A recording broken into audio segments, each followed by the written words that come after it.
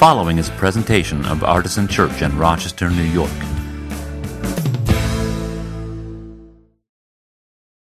As we prepare our hearts for the confession of sin, hear these words from the Apostle Paul in Ephesians 5, 8 through 14. For once you were darkness, but now in the Lord you are light. Live as children of light, for the fruit of the light is found in all that is good and right and true. Try to find out what is pleasing to the Lord. Take no part in the unfruitful works of darkness, but instead expose them. For it is shameful even to mention what such people do secretly. But everything exposed by the light becomes visible, for everything that becomes visible is light. Therefore it says, "Sleep or awake, rise from the dead, and Christ will shine on you." And now a reading from 1 Samuel 16, 1 through 13. The Lord said to Samuel, "How long will you grieve over Saul? I have rejected him from being king over Israel. Fill your horn with oil and set out. I will send you to Jesse the Bethlehemite, for I have provided for myself a king among his sons." Samuel said, "How can I go? If Saul hears of it, he will kill me." And the Lord said, "Take a heifer with you and say, 'I have come to sacrifice to the Lord.' Invite Jesse to the sacrifice, and I will show you what you shall do. And you shall anoint for me the one whom I name to you." Samuel did what the Lord commanded and came to Bethlehem. The elders of the city came to meet him trembling and said, "Do you come peaceably?" He said, "Peaceably. I have come to sacrifice to the Lord. Sanctify yourselves and come with me to the sacrifice." And he sanctified Jesse and his sons and invited them to the sacrifice. When they came, he looked on Eliab and thought, "Surely the Lord's anointed is now before the Lord." But the Lord said to Samuel, "Do not look on his appearance or on the height of his stature, because I have rejected him. For the Lord does not see as mortals see. They look on the outward appearance, but the Lord looks on the heart." Then Jesse called Abinadab and made him pass before Samuel. He said, "Neither has the Lord chosen this one." Then Jesse made Shammah pass by, and he said, "Neither has the Lord chosen this one." Jesse made 7 of his sons pass before Samuel, and Samuel said to Jesse, "The Lord has not chosen any of these." Samuel said to Jesse, "Are all your sons here?" And he said, "There remains yet the youngest, but he is keeping the sheep." And Samuel said to Jesse, "Send and bring him, for we will not sit down until he comes here." He sent and brought him in. Now he was ruddy and had beautiful eyes and was handsome. The Lord said, "Rise and anoint him, for this is the one." Then Samuel took the horn of oil and anointed him in the presence of his brothers. And the Spirit of the Lord came mightily upon David from that day forward. Samuel then set out and went to Ramah.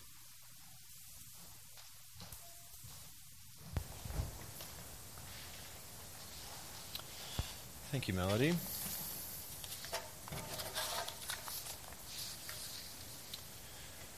Do not look on his appearance or on the height of his stature, because I have rejected him. For the Lord does not see as mortals see. They look on the outward appearance, but the Lord looks on the heart.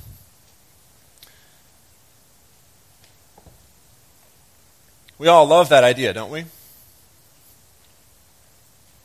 The idea that the big, tall, beautiful people like David's brothers, who are loved so easily by the world, are not necessarily the ones that God will choose to do great things. This is the plot of basically every sports movie. Right? Rudy. Right? And it is March Madness time, and we all love a good upset, don't we? I don't think I've ever seen Facebook as happy as when Duke lost in the second round of the tournament this year. But you don't actually have to be a sports nut to get behind this idea. We all hold out hope that the underdog will prevail and will win out in the end. It could be sports, could be politics, could be business, could be romance.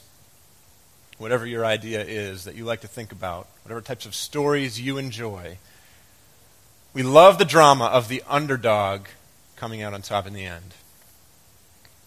And I think one reason that we all love the underdog story is that we see ourselves as the underdog, even sometimes when we're not. But we like to think of ourselves as overcoming great odds and showing it to all those people who didn't believe in us, don't we? We think of ourselves as the good kid with the heart of gold who's been overlooked and passed by, and by golly, we're going to make the team and make the winning shot. Or fill in your example from your preferred type of story. And so when we read those words from 1 Samuel, God doesn't see as mortals see. God doesn't look at people the way people look at people. They look on the outward appearance, but God looks on the heart. We usually find great comfort and hope in that. That statement is meant to reassure us. When it comes to how we are judged in the world, we see usually a great disparity between how the rest of the world thinks of us and how we think of ourselves. Like we think what we know to be true of ourselves is the real truth, and what other people think of us is not the real truth. And that's because, generally speaking, and if you really look at yourself honestly, I think you'll find that this is true. We tend to assume the worst about other people, especially people we already don't like, meanwhile assuming the best about ourselves, especially when it comes to the area of whether someone's intentions are good or bad. We usually assume that other people's intentions are bad, and that our intentions are pure as the driven snow. And so today, I want to take us on a little bit of a meditative exploration around the idea of judgment, how others judge us, how we judge ourselves, how we judge others. And to do that, we'll use as our guide the 4 passages from the lectionary, which are assigned to us today, this 4th Sunday in Lent. And by the way, if you haven't been using the lectionary for your own Bible reading, I encourage you to do that, especially during this season. There's a few more weeks left where this will work in your favor, because we look at these texts every Sunday and they're assigned years and years and years ago. Okay, so you can find them if you just look for the lectionary online. You'll see which texts we're using every week, and you can prepare for Sundays by reading those texts ahead of time. I encourage you to do that. So in the Hebrew Bible reading, which we would call as Christians the Old Testament, the story of the anointing of David might offer us a sense of reassurance and encouragement about how other people may be judging us unfairly based on metrics that are not the right ones. Next, I'd like to look at the gospel reading, which comes from John chapter 9, and see if this might offer us a chance to think about how we judge other people and whether our judgments of them are any fairer of people's judgments of us. So it's going to be John chapter 9. It's a rather long passage. I'm not going to read all 41 verses, but please read them on your own. This is a really great story in the Bible. It includes probably my favorite Bible character, who's this man who's been born blind, and Jesus restores his sight, or gives him his sight. And I like this guy because people get all up in his business about this and keep bugging him, and he becomes very sarcastic. And sarcasm is my spiritual gift, so he's a man after my own heart. So we're going to dig into this story really in a minute, but I briefly want to say something about it, which is a rabbit trail, but one which I think is important. And that is that since Artisan has been walking closely with the disability community over the last few years, I have come to look at passages like this one a little bit differently. And part of the reason is because our friends with disabilities tend to look at these stories of healing, and sometimes they can be very difficult to process for them. I think that is because of the way that religious people in churches, have treated those with disabilities. And they have all that noise in the background, and then they come to a story of healing of a disability in the Scriptures, and it's very hard to accept it as good. Let me tell you what I mean. I'll tell a brief story to explain it. We had a panel discussion a few years ago, including some people who had disabilities. And one of the people, after the service, said to me, I'm so thankful that I was here today. I've been in lots of churches over the years, and this is the first time I've ever been to church and nobody offered to pray for me to heal me of my disability. Unprompted, unrequested. And I don't want people to do that because I love myself the way I am. I don't think there's anything wrong with me or my body. And so when a religious person comes and unprompted asks if they can pray for my healing, I see that as an indication that they think I am less valuable than I actually am because of who I am. Does that make sense? That would never have occurred to me, I'm sorry to say, if that person hadn't told me that. And so I've talked to others in the disability community, and they all say the same thing. Religious people just want to pray for me and heal me to change the way I am, and I don't think I need healing. I like myself. I'm good. Right? And so with that noise in their ears and in their minds and in their hearts, they come to a story like this, where there's a man with a disability and Jesus heals him. And what do they hear in that? What do they see in that? What appears to be going on there is the same kind of aggressive spiritual intervention, unasked for, unprompted. Do you see how that could be true? And so I've come to read these stories a little bit differently. Now, in this case, the man seems quite happy with what happened, and so we'll take him at his word. And the other thing I would say about it, and this is sometimes helpful for friends with disabilities, although not always, is that in an ancient Near Eastern culture like this, being blind meant you were consigned to a life of utter poverty and begging for food, right? And we have a long way to go with how we care for people with disabilities in our culture even today, but it's not like that, particularly not for blind people. And so Jesus was not only healing something with this man's body, but in healing him was actually making it possible for him to become part of the broader community, to simply live his life as all the others around him could live their lives, but he couldn't because he was blind. So there's more than just a physical healing going on there. There's a restoration to community, which is something that can be helpful. But let me encourage all of you, as you read these stories, to think about our friends who have disabilities and how they might read them. And definitely, please let this change the way you speak to them in the context of your religious faith. Fair enough? Okay. So let's read this. I'm going to read the first 12 verses. And again, read the rest of them on your own. As I read it, I want you to ask yourself, which character in this story do I most closely identify with? This is a very helpful exercise for you to go deeper with Scripture, put yourself in the story, and think to yourself, which one of these people is most like me, or am I most like? And Luke 9 won't work for us. I need John 9. There we go. As he walked along, Jesus saw a man blind from birth. His disciples asked him, "Rabbi, who sinned, this man or his parents, that he was born blind?" Jesus answered, "Neither this man nor his parents sinned. He was born blind so that God's works might be revealed in him. We must work the works of him who sent me while it is day. Night is coming when no one can work. As long as I'm in the world, I am the light of the world." When he had said this, he spat on the ground and made mud with the saliva and spread the mud on the man's eyes, saying to him, "Go, wash in the pool of Siloam," which means sent. Then he went and washed and came back able to see. The neighbors and those who had seen him before as a beggar began to ask, "Is this not the man who used to sit and beg?" Some were saying, "It is he." Others were saying, "No, but it is someone like him." He kept saying, "I am the man." But they kept asking him, "Then how were your eyes opened?"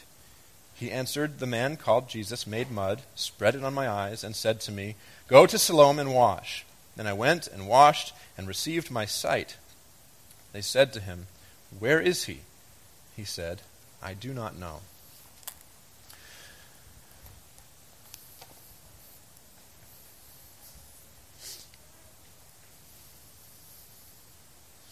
So let me ask you the question, which character in that story do you most closely identify with? Which one do you think you're most like? I already told you that I'm kind of like the man who received sight and then became sarcastic. That part comes later in the story. That's why I tell you have to read it. You begin to see it there because they're all talking about him without him, right? And then suddenly they come to him and he's like, no, I'm actually the guy. I don't know where Jesus is. Anyway, it goes on from there. So I tend to identify with him in this story. Maybe you do. Maybe in some manner you have been unexpectedly blessed by God and then questioned by religious people, right? Or have had any kind of experience with God and then had religious people question whether it was authentic or whether you made the whole thing up or something like that. Whether you're good enough to have had that experience.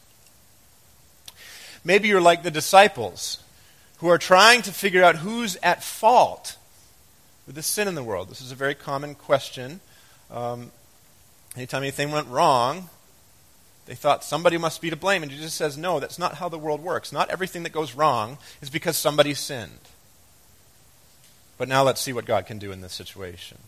So maybe you're like the disciples. You're trying to figure out who's at fault because of all the sin you see in the world. Maybe, if you know that as the story goes on, the Pharisees, the religious authorities, the experts in the law come in and they start to complain and they want to police who is in and who is out of the religious community, and they want to interpret the law very strictly and say this healing shouldn't have happened anyway because it's a Sabbath, that sort of thing. Maybe you have a little bit of a Pharisee in you. Maybe you're like the neighbors. Did you catch the neighbors in this story? If you blinked, you missed them. The neighbors are the ones who are kind of watching it from afar, and they're a little bit puzzled, trying to figure out what's going on. What are these weirdos doing? Right? We always have one or two people at Artisan who are observing from afar, wondering what all these weirdos are doing. Right? So if that's you, welcome. I'm glad you're here.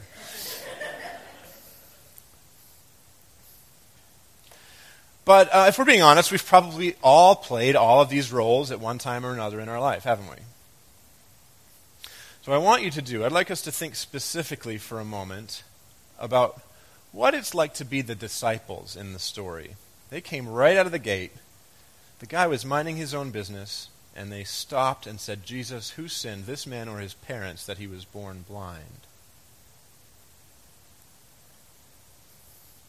I don't know that we would necessarily ask this question exactly the way they asked it, although it would probably be good to ask somebody who's actually blind and been to church and seen whether that question came up, because it's, given what I said earlier, it's possible. But whether or not we've asked the question exactly that way, I think we've all asked a version of the question. The version of the question that goes something like this: whose sin is responsible for the evil that we see in the world? Think on that for a minute. Have you ever asked that question? If you drill down and take some of the niceness out of that question, you get to the question, whose fault is this?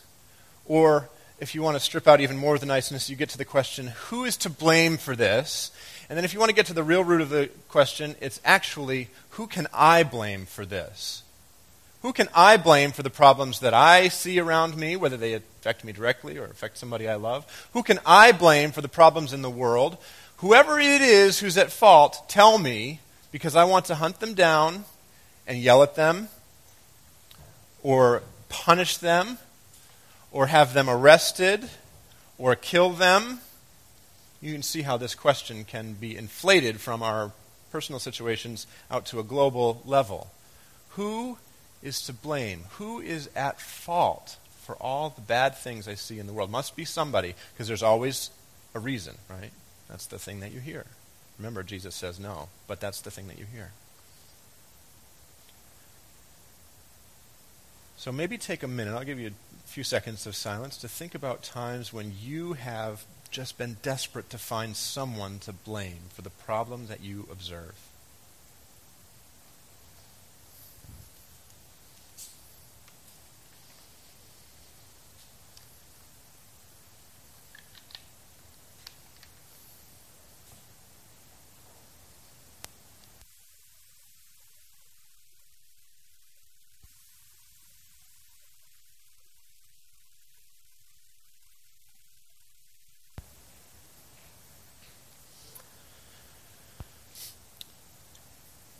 So the next text that I want to turn to from the lectionary readings for today is from Ephesians 5. I read it earlier in the service at the confession. And this passage gives us what might be a more painful and difficult thought experiment that we could engage in. So let's take a look at this one.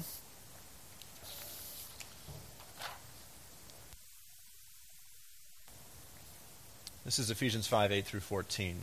For once you were darkness, but now in the Lord you are light. Live as children of light, for the fruit of the light is found in all that is good and right and true. Try to find out what is pleasing to the Lord. Take no part in the unfruitful works of darkness, but instead expose them. For it is shameful even to mention what such people do secretly. But everything exposed by the light becomes visible, for everything that becomes visible is light. Therefore it says, Sleeper, awake, rise from the dead, and Christ will shine on you. So one thing that you might have noticed in all these readings is a recurring theme of darkness and of light, of what is seen and what is unseen. In the Samuel passage, we get the reminder that we don't see the whole picture, that God sees a truth in people that we do not see when we look superficially. The reading from John's Gospel shows us in the picture of a blind man who comes to be able to see, that even the people who can see around him don't have insight. They may be able to see with their eyes, but they can't see with their hearts. And if you go on in the story, you see Jesus takes them down that road and says, you are the ones who have the problem, not this man. And this Ephesians passage that I've just read comes right out and says it. Some people are darkness, other people are light. I had it in my notes. It says some people walk in darkness and some people walk in the light because I thought that's what it said. But actually it just says much more starkly than that. For once you were darkness, but now in the Lord you are light. It leads us to ask some really difficult questions of ourselves, questions which I will now pose to you and ask you to reflect on. When the text says, live as children of light, what are some ways that you have failed to do that? What ways have you failed to live as a child of the light?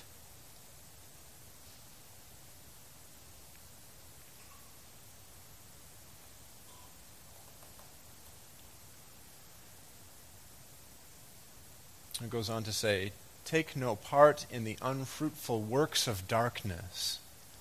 Let's lift those three words up. Works of darkness. That sounds like a death metal album or something.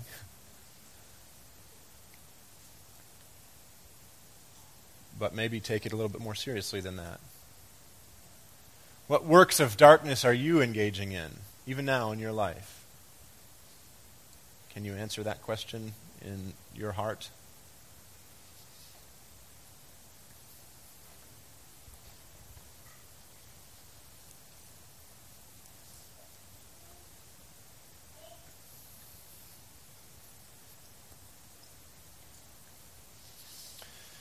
And then it says, for it is shameful even to mention what such people do secretly. Think about the secrets that you carry with you. What are the things that nobody knows about except you? What are the shameful secrets that you carry?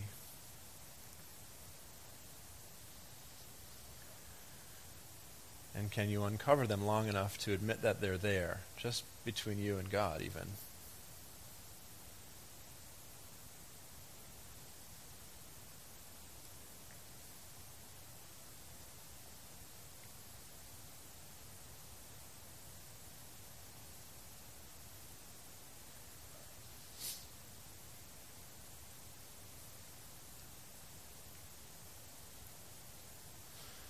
You start asking yourselves questions like this, and more importantly, when you start answering them honestly, because sometimes, let's be honest, we do these little meditative exercises and we think, oh, I asked the question, that's probably good. When's brunch?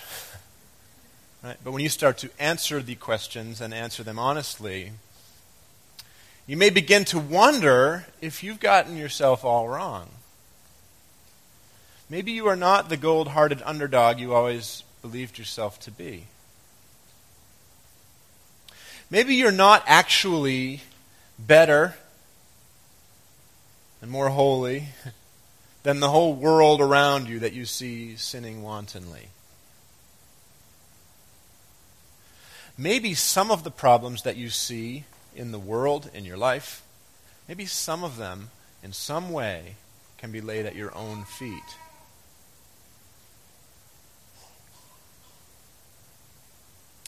Maybe the idea that God looks not on the outward appearances, but on the heart, which was so encouraging 20 minutes ago, maybe that idea now is more of a condemnation, because what you've done is construct an appearance that keeps you safe, that helps you pass.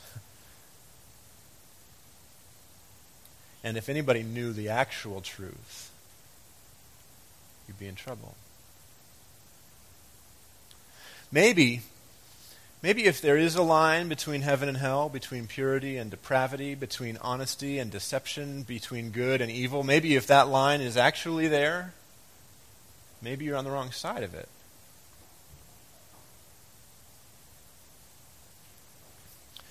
Maybe you are only now noticing that what you thought was a whole beautiful world filled with light is actually a prison cell where you're being held in darkness.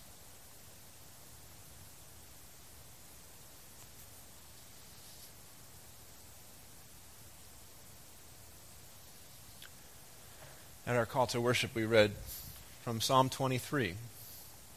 As I said at the time, it's one of the most common and famous passages of Scripture in the whole world. And some of you have heard, all of you have heard at least the part that says, "The Lord is my shepherd, I shall not want." And maybe your brain switches to the King James English and you go on, "He maketh me to lie down in green pastures." I was prompted this week, I felt by the Spirit, to meditate on the idea of a green pasture. I don't know if it's just like the end of March and I needed some sunshine and I had to imagine it into my prayer office, but or what. But I sat and thought about what it would be like to be with God in a green pasture for a good period of minutes.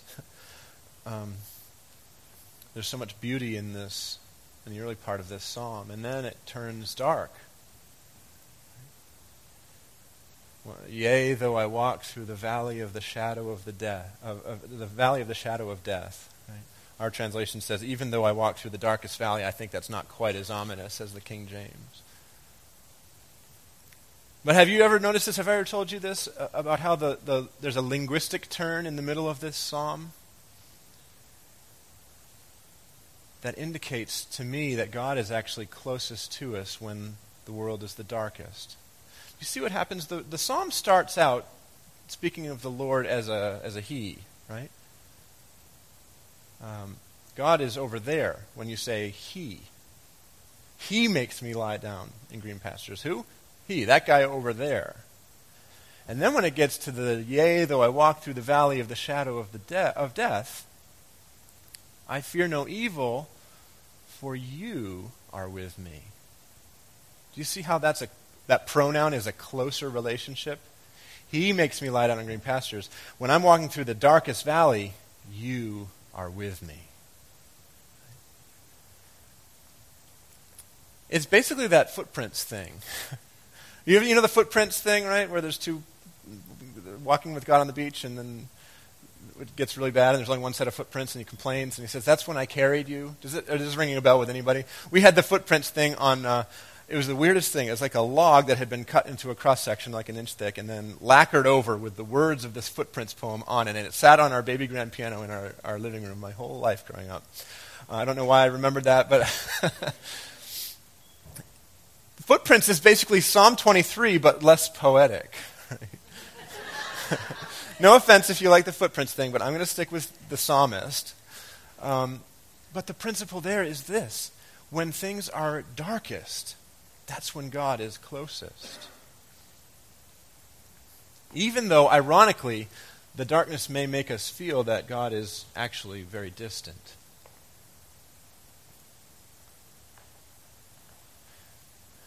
And so, all of this talk this morning about shameful secrets and works of darkness and being honest with yourself, and maybe you're not as great as you thought you are or were, that's all necessary.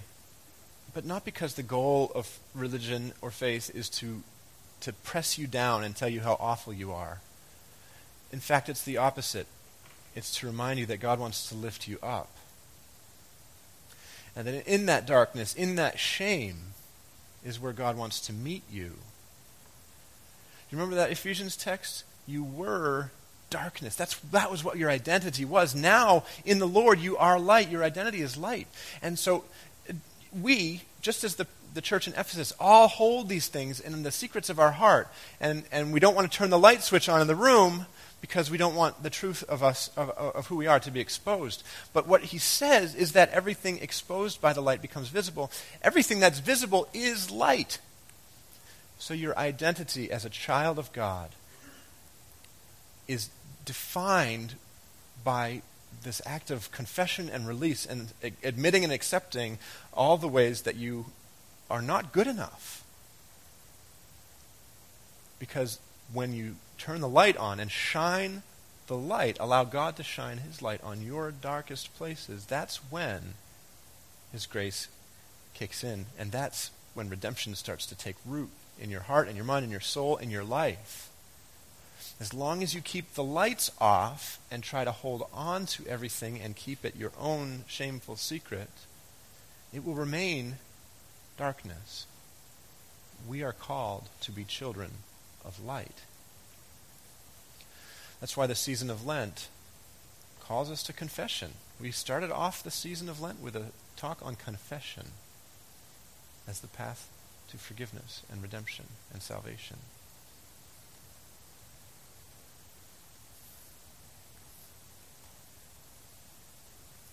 So God is closest to us when the darkness is the deepest. And what you need to do is turn to him and face the light. Let's pray together. God of light, we have confessed our sins to you and yet held on to some of them. We don't seem to have the courage to be completely honest with you or ourselves, let alone with those around us. And yet we read and hear this teaching that it is the visibility that places us into your light and takes us out of that dark place. And so we pray that you would give us courage under the conviction of your Holy Spirit to confess our sins, to admit them, to step out into the light with the fullness of who we are, trusting that you love us in spite of our shortcomings. May we walk this enlightened path together with your Son, Jesus, who lives and reigns with you and the Holy Spirit, one God, now and forever. Amen.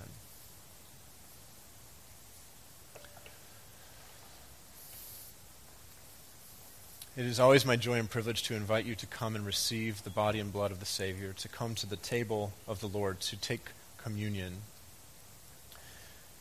If you are doubting this morning, I guess it's afternoon now, if you're doubting today what God's opinion of you is, let me reassure you that his primary and eternal and all-encompassing posture toward you is one of love and invitation.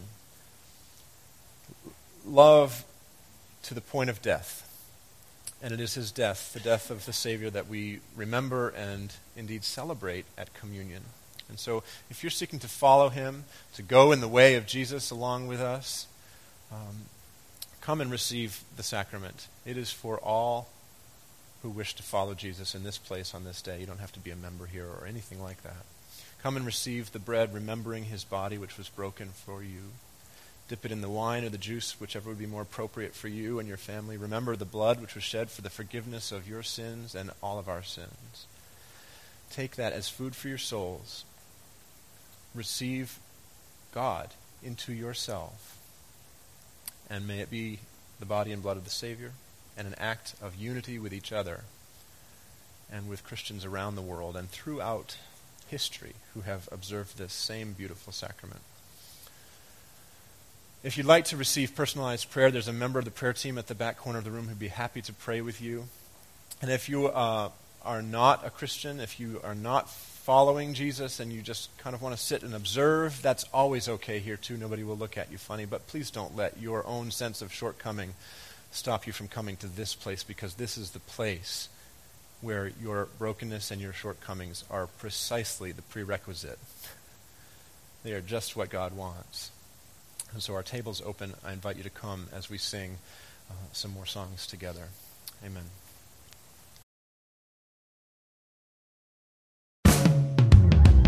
For more information, visit us at artisanchurch.com.